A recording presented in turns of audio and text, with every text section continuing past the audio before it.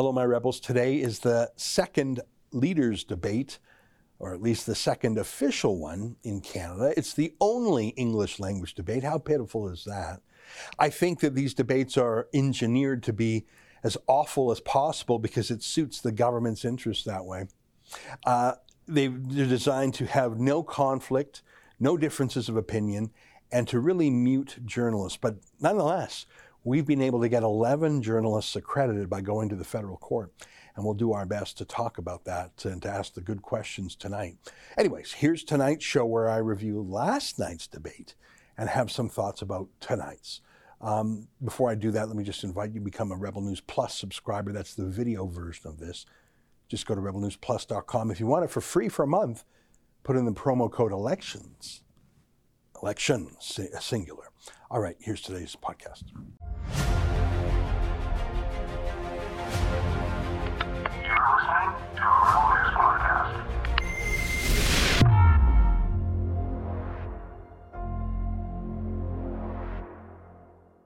Tonight, it's the second day of the political debates, and we will be there. It's September 9th, and this is the Ezra Levant Show. Why should others go to jail when you're the biggest carbon consumer I know? There's 8,500 customers here, and you won't give them an answer. The only thing I have to say to the government about why I publish it is because it's my bloody right to do so.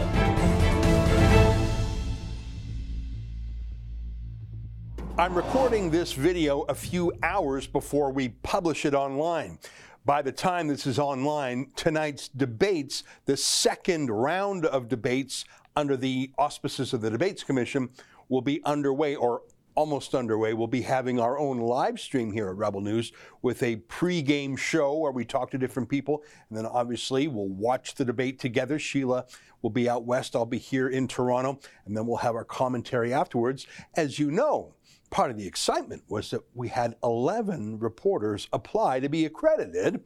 They were all rejected by the Debates Commission. We went to the federal court like we did 2 years ago, and we won like we did 2 years ago. So all 11 are accredited, like our 2 were accredited 2 years ago. Now, the difference is, using COVID as an excuse, we only have 1 inside, the other 10 on the phones for a special media access phone call. But as you may have seen last night, we actually got 6 questions in throughout the night, which I thought was pretty good. Just here's what I want to do. I want to talk a little bit about the debate last night, our questions, and the fallout, but then I want to cut it off because we're going to have the big show tonight live. So if you are watching this show in real time, when you're done, go onto our page, rebelnews.com, and we're going to be live streaming tonight's debate on all 4 platforms: YouTube, Rumble, superu.net, and odyssey.com. Here's my quick thoughts on last night's debate. The first was, it was simply awful. And I think that was because the government wants it that way. They didn't want to have any diversity of opinion. They want the bandwidth of ideas you're allowed to hold to be very narrow. You have to agree that global warming is the lead crisis. You have to be woke and to tear down structures of patriarchy. You know, they didn't call it tear down statues section, but they had a special reconciliation section. I'm all for reconciliation with First Nations. You bet I am. But is that really a larger issue than the lockdowns and vaccine passports? I just don't think that you could make the case that the choices of topics last night accurately reflect the issues in the election. But then again, neither did the exclusion of Maxime Bernier. By the way, a native Quebecer and native French speaker, he was excluded. But you had, obviously the Bloc Québécois was there as a French language debate, and you had this accidental tourist named Annamie Paul, the new leader of the Green Party, who's been hobbled by her own party. I understand this was actually her first trip outside of Toronto in the whole campaign. She's just simply not campaigning anywhere other than her own district. She's trying to get that position as an MP. I sort of get it. But why would you even pretend that that is a national party? Here's the latest ECOS poll. You can say that the Green Party's at 3%. Margin of error in this poll is 2.8%. So they actually might be 1/10 of where it shows there. Maxime Bernier at 10% not allowed in. So this was a scientifically engineered debate to have irrelevant things that the government likes to talk about no risk to the official consensus, the manufactured consent on the issue, certainly no anti-lockdowner like Maxime Bernier, and put in Annamie Paul for the illusion of diversity of opinion. She was terrible, by the way. Other things that irked me about the debate last night, if you tuned in, you heard me say this, is that Quebec has had half of the official debates, 1 out of 2, and they had an unofficial debate. So 2 out of 3 debates in this whole campaign have been in French and in Quebec. The pandering and catering to that province, I suppose it's nice if you're there, but if you're anywhere else, it's outrageous. And it was really who could outdo each other in promises to spend in Quebec and promises to demonize Alberta. It's almost like they had a whole section on let us bash Alberta en français in Quebec. Now, they called it climate change and fossil fuels, and they brought in a French language child actor, sort of like a mini-me version of Greta Thunberg. And all the politicians were treating this child actor as if he had devised this very careful thought on his own. He's just a child actor just reading a script that someone put in front of him, and they were trying to outdo each other for who would be more anti-oil sands than the next. It was actually quite pitiful.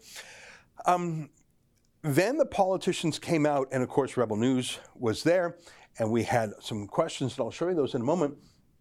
But they made an important change from 2019. 2019, every reporter had a question and then a quick follow-up. So if the politician evaded or avoided or said something unfair or off point, the journalist could say, hang on, you didn't answer my question. Can I ask you this? This time they didn't.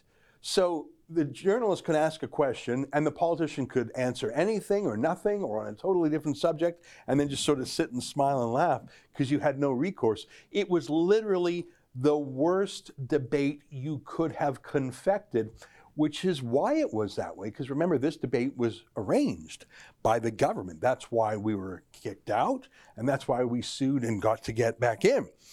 In the scrum, that's when the leaders came out. They had 10 minutes per candidate with the journalists, and we managed to get a question into each of them. And I'm going to show you these 6 questions in the order they came. The first was from Mocha Bezirgan. You know Mocha, he's got that big head of hair. And his question was to Erin O'Toole. Take a look. This is Mocha Bezirgan with Rebel News, and my question is to Mr. O'Toole. Do you think that natural immunity from having COVID and recovering from it should be an exemption under vaccine rules? Are there any other exemptions would you support, like for religious reasons? I couldn't hear all of the question, but we've been very clear on our approach on vaccines. Vaccines are critically important. They're safe and effective for use. I encourage everyone to get vaccinated. I've been very public in that. We do respect people making their own decisions about their health care, and that's going to be our approach. We must inform and encourage and respect people as we use all tools to fight COVID-19, everything from masks to rapid testing, in addition to getting vaccine levels up as high as possible. I think that's a pretty good question. Why don't we recognize natural immunity, that is, you recovered from COVID, on these vaccine passports? Millions of Canadians have got the COVID and recovered from it, and that is a stronger, according to Israeli studies, a stronger resistance to the virus than an artificial injection of the vaccine. Why don't we recognize that? No answer on point. Then our friend Alexa Lavoie, who was there in person, put a question to O'Toole. Great question. Again, a weak non-answer from O'Toole, and that was designed that way because there's no follow-up allowed. Take a look. Bonjour, Monsieur O'Toole. Je vous ai parlé à vous et à plusieurs de vos candidats cette élection. Je vous ai posé des questions et vous m'avez répondu. Mais quand votre personnel a découvert que j'étais avec Rebel News, ils m'ont interdit l'entrée et également certains de vos candidats se sont enfuis de moi, dont Gérard Deltel. Ne pensez-vous pas que c'est votre travail de parler à tous les Canadiens et pas seulement à ceux qui sont en accord avec vous et que les personnes que vous aimez? We have a plan to have a positive campaign. I expect that approach across the country, and that's why every day that I have a press conference after my announcement, that's why at the beginning of the campaign we launched our platform, and we've just received the report from the Parliamentary Budget Officer. We have a transparent approach when it comes to our plan, and that's important for me as a leader, and it's important for me to answer questions like I'm doing tonight. One of my most exciting moments for me of the night was when Tamara Ugolini, you know her, she started out as a Fight the Fines client, and she was so great we hired her. She's a busy mom, so she only works about half time for us these days because she's got a new baby. But she was on the line, and she put a good question to Trudeau. Well, of course, he didn't answer it. He just teed off on her. Here's the question, and here's the answer. I have a question from Tamara Ugolini from Rebel News. Mr. Trudeau, the only reason that I'm allowed to ask you this question is because today the federal court ruled that the government doesn't have the right to determine who is or is not a journalist. This is the second election in a row that the court had to overturn your government. Do you still insist on being able to make that decision, and why? First of all, questions around accreditation were handled by the Press Gallery and the consortium of networks who have strong perspectives on quality journalism and the important information that is shared with Canadians. The reality is organizations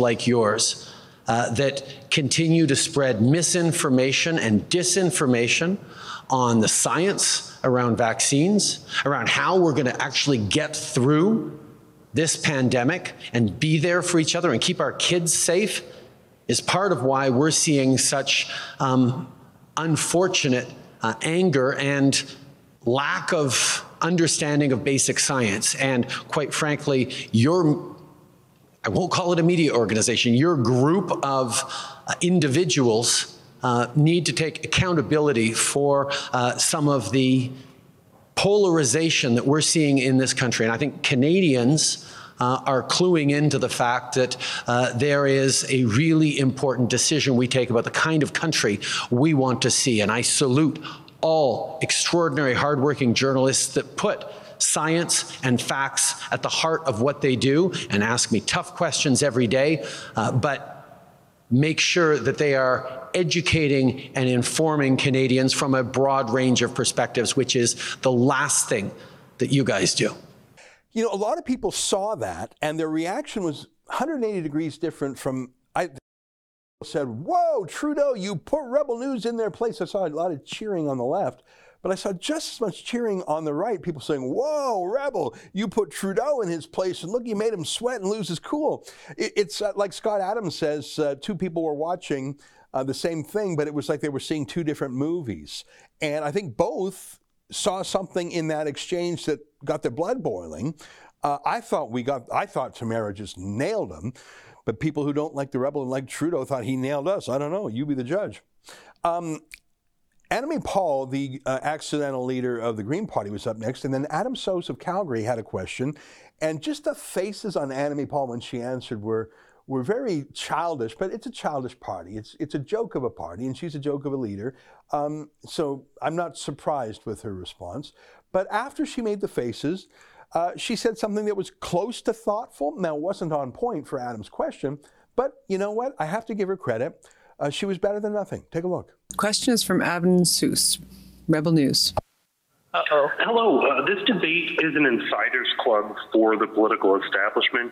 It banned Maxime Bernier and the People's Party, even though he's ahead of you and the Bloc combined in the polls. It also banned myself and Rebel News from even reporting until the federal court interjected and said that was illegal. You haven't spoke out against this exclusion. Do you think that all voices should be heard in Canada? I didn't fully hear the question. The sound isn't fantastic.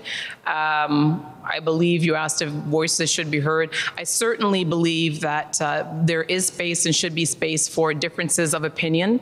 I believe that our democracy is healthier when we have a diversity of opinions. I think that actually what has gone on within my party has demonstrated that there are many healthy debates going on within politics, some of them difficult. So if that was your question, then certainly, I certainly am not looking for people just to agree with everything that I have to say. I think that Parliament is a place where we should be able to have robust exchanges, but still find the common ground. And there is a difference between having legitimate differences on policy and hyper-partisanship. We need to change the culture of politics. Speaking of better than nothing, that's how I described Annamie Paul's answer. Here's Alexa Lavoie talking to an empty suit, a clothes horse.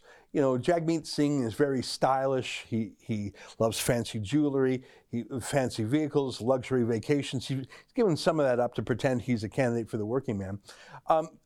I sort of like his look and his style, but I don't think you can be a serious observer and come to the conclusion that Jagmeet Singh is an intellectual lightweight. I mean, he's just sort of dumb. I mean, again, we're talking a class that includes Justin Trudeau, so perhaps I shouldn't be so superlative. But I don't think he answers questions very well. He was asked questions about foreign policy, about Chad and the Congo. I don't even think he knows I don't know if he even knows Chad is a country. He probably thinks Chad is his assistant or something. But here's Alexa Lavoie putting a very thoughtful question to the NDP, and Jagmeet Singh just saying, no, I'm just not going to answer you. Again, I don't know if that's an appropriate thing for a politician who, in his mind, thinks he can be a prime minister for the whole country. He just isn't going to talk to the people he doesn't like. Take a look. Alexandra pour Rebel News. Historiquement, le NPD s'est opposé aux grandes sociétés pharmaceutiques et aux sociétés milliardaires qui se sont enrichies grâce au blocage, comme Amazon et Walmart. Et le NPD était très attentif aux libertés civiles, y compris en étant pro-choix sur son propre corps.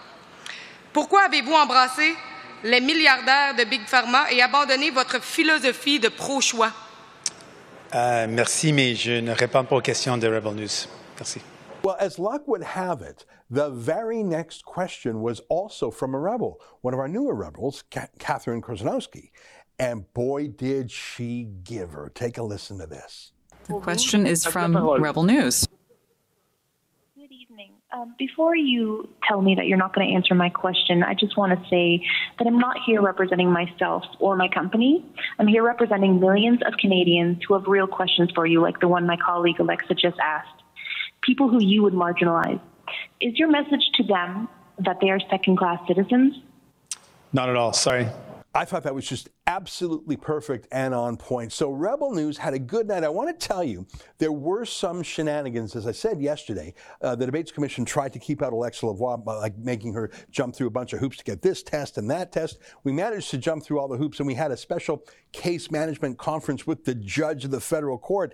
I wanted to get that judge to smash the Debates Commission again, but they surrendered pretty quick and let Alexa in. But the judge said that they had to have no interference with our reporters on the phone. There was some interference. In fact, 3 times last night, you could hear the MC say, is there anyone on the phone? There's no one on the phone. Let's move on. There were people on the phone. Every one of our 10 reporters was on the phone the whole time. Sheila Gunn-Reid was on the phone the whole time, other reporters, and yet the debate operator claimed no one was on the phone. So we've sent a scorching letter over the Debates Commission today. Let's see if they play that game. We had 6 questions yesterday, as you saw. If they would have actually taken our calls on the line, we would have had 9 questions. Now, it's not the end of the world, but we have gone to great lengths to be there, and the judge told them they had to be fair. But it's Trudeau's commission. They're not fair. They're not honest. I want to show you, I mentioned earlier that Trudeau's rebuttal to us is, causing his team to cheer. Just moments ago, I saw this tweet by Ahmed Hassan. That's one of Trudeau's cabinet ministers. You can see the tweet here, and let me just play it for you in its entirety. It's about a 2-minute clip of me talking to Erin O'Toole a couple years back. I don't even think this is from last year. I think this is from like 3 years ago or something. What do you think? Do you think this is deeply embarrassing? Who do you think should be embarrassed here? Me or Erin O'Toole? Here, watch the whole clip, and I'll come right back.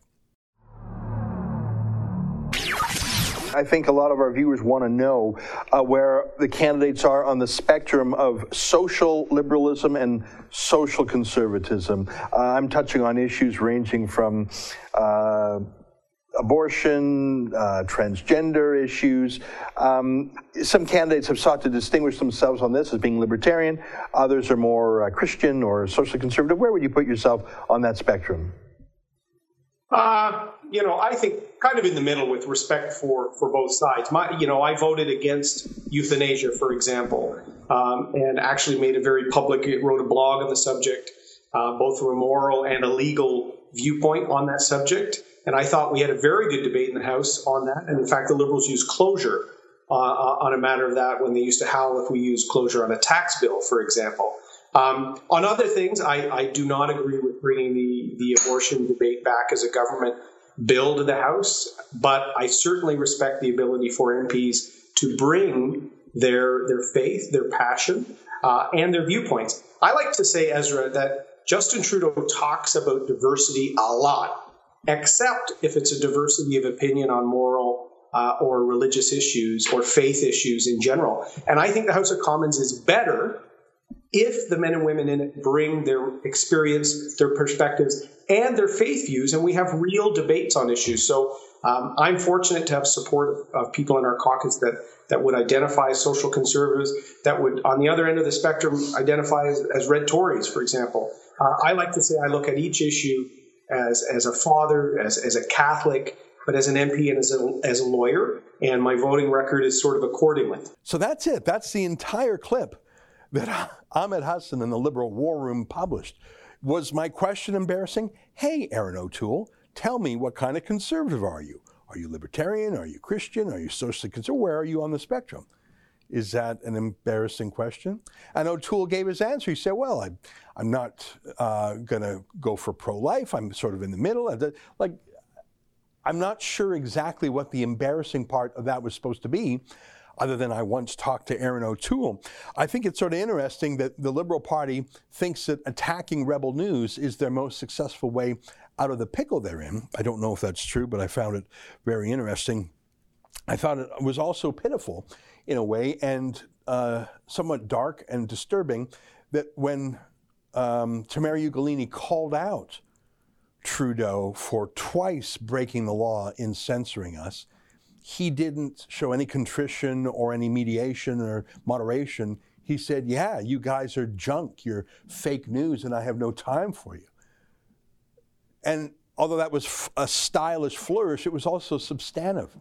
It was Trudeau's way of saying, yeah, I do believe I can regulate you, and I don't believe you should have a place. That's the closest thing to him saying, if I'm reelected, I will crush media I don't like. I don't care what the federal court says. I've done it twice. I will do it again, and you can keep going to court because I'm going to, basically he said, I don't care. Tamara said, twice you've lost now. Twice we've had to fight here. And Trudeau basically said, yeah, that's right. I think that's a very dark premonition. You know what was interesting is very, very few journalists had anything to say about the fact we had to go to court. And some of those who had those things to say were just full of such rage and frustration that we were even allowed in. Here's one by a guy named David Reevely. Here's his tweet. He was just furious that we were allowed in and that we dared to ask a question about the fact we had to suit again. And he thought that was narcissistic of us for asking Trudeau about the fact that twice now Trudeau has violated our charter rights. How dare we talk about that? That's so navel-gazing. No, I don't think it is. I think it's actually a pretty important issue. We happen to go through that ring of fire.